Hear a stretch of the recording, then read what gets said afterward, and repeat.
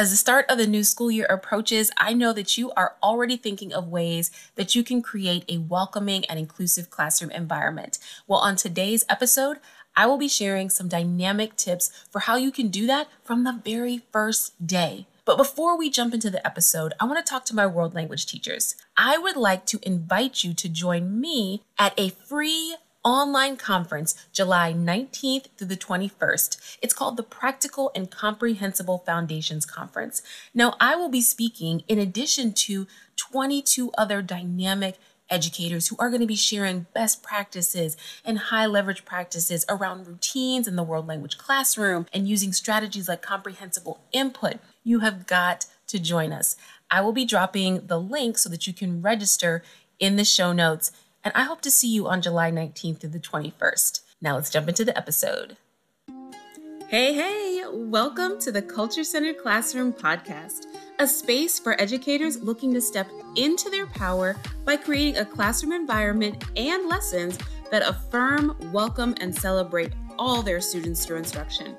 I'm your host, Jocelyn Hubbard, an educator, teacher coach, wife, mother to 5 children, and your partner on this journey of creating culture-centered classrooms. Let's jump into the episode.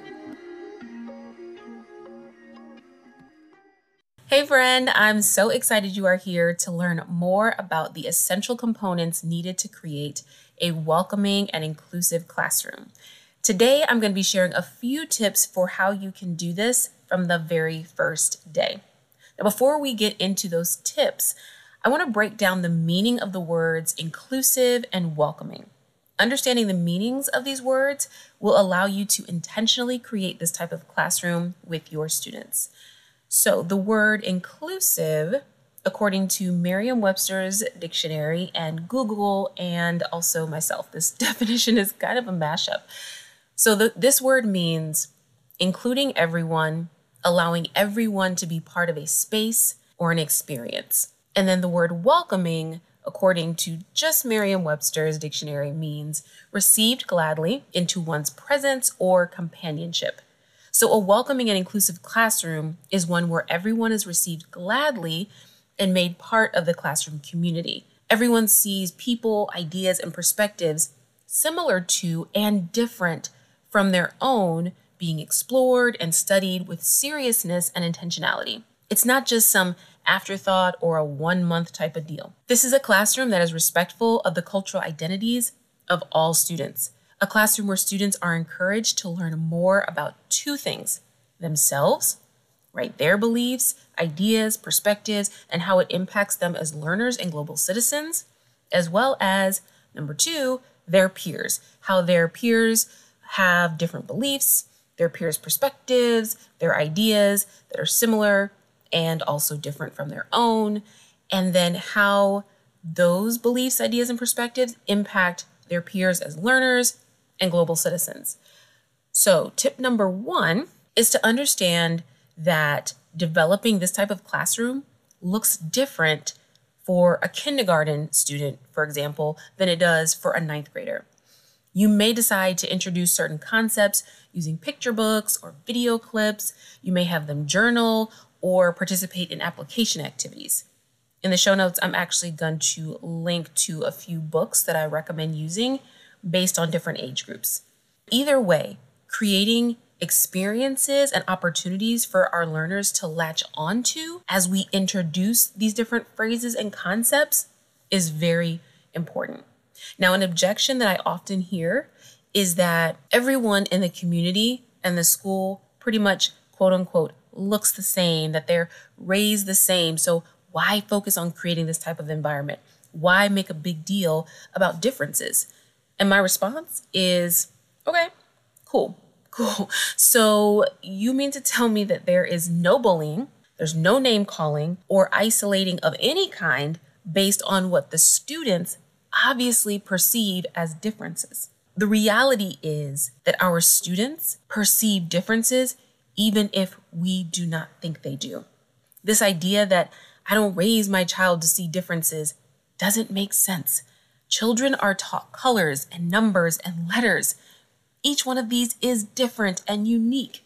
Acknowledging that different children have different physical abilities, before I make this next statement is very important. So a child can see and hear and sense differences all around them. All around them. It's not necessarily something you can teach, right? Children hear the different pitch and timbre of voices, for example. This is how they recognize voices that are familiar to them and those that are unfamiliar, because the voices are different. And as a former middle school teacher, working with students going through puberty whose hormones were off the chain, trust me, they notice differences in themselves and their peers. So let's get ahead of it instead of pretending like it doesn't exist. There's no switch that magically flicks on at the age of 18 that allows adults to all of a sudden notice differences. Because if we're being honest, adults notice differences, right? And sometimes noticing those differences looks like ostracizing and ignoring, marginalizing, or oppressing those that are different.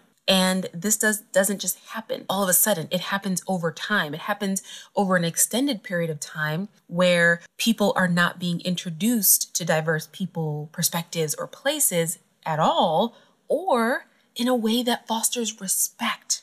And that leads me to tip number 2. Respect has several definitions, one of which Google states as due regard for the feelings, wishes, rights, or traditions of others. Creating a welcoming and inclusive classroom environment is one where everyone respects each other's right to have a different belief or opinion. Respect does not mean acceptance. The two often get lumped together, but they are not the same. And I know that that may be difficult to hear, and maybe you completely disagree, and that's okay. There are plenty of people and ideologies and perspectives that I do not agree with, but I respect each person's right to choose for themselves. One piece of my story that I share often when I'm facilitating PD for schools is how my mother passed away from cancer 6 years ago. At a certain point, she decided she no longer wanted to do any more chemotherapy. She was tired and she was weak. Her body didn't want to eat or drink anymore, and she decided that she no longer wanted to fight it. It was incredibly challenging to respect her choice. I struggled to accept it, and honestly, I don't think I ever did accept it because I didn't want to lose my mother. Maybe you're thinking that this is different from respecting someone else's right to worship differently, speak differently, identify differently, but it's not. Because at the end of the day, it's about respecting someone else's right to live happily and in a way that brings them peace and that does not cause harm to you or to others. And this can be challenging and it can be scary, in particular for some of your students' parents. But the world we live in is not one that we've created in our minds, right? It's not a bubble that is only filled with the people and perspectives that we choose to accept. And so pretending that that is the case only does our students a disservice. Now, tip number 3 is that the key to creating this type of classroom is being a culturally competent, culturally aware, and culturally sensitive educator, and then encouraging your students to also be the same, a culturally competent student. As such, you are someone who is grounded in understanding your cultural identity, right? Your race, your religion, your socioeconomic status, your gender, your ethnicity, your ability, your sexual orientation, and age. And then thinking about how those pieces of who you are impact your worldview and your educator lens. In addition, you seek to learn about other cultures in the same way. Becoming culturally competent is a process that continues. There's no finish line. You know why? Because, and I'm sorry, I know that may sound like, oh, there's no finish line, Jocelyn. Yes, there's no finish line because you are constantly learning and growing and developing and changing as a person as life experiences shape who you are. And with each shift, reflection is needed. And thinking about each of your identity markers is needed.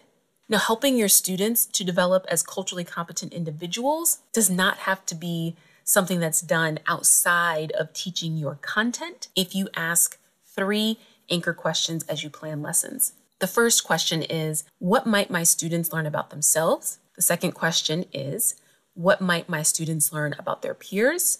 And the third question is, what can my students learn about the world around them? These are guiding questions to take your lessons from momentary learning opportunities to lifelong learning. I would love to continue this conversation over on Instagram or on LinkedIn. You can send me a DM or a message so we can chat about how you will use these tips to create a welcoming and inclusive classroom this school year.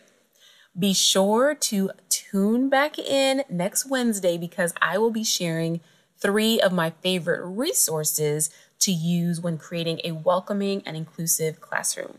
Trust me, you don't want to miss this.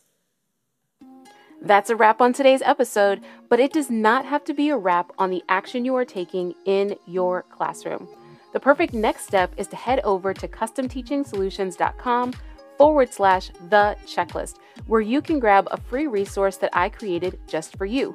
It's called the Ultimate Classroom Diversity Checklist. This checklist has 5 simple steps you can take to create a much more welcoming and inclusive classroom today. All right, my friend, grab your free resource and we will chat next week.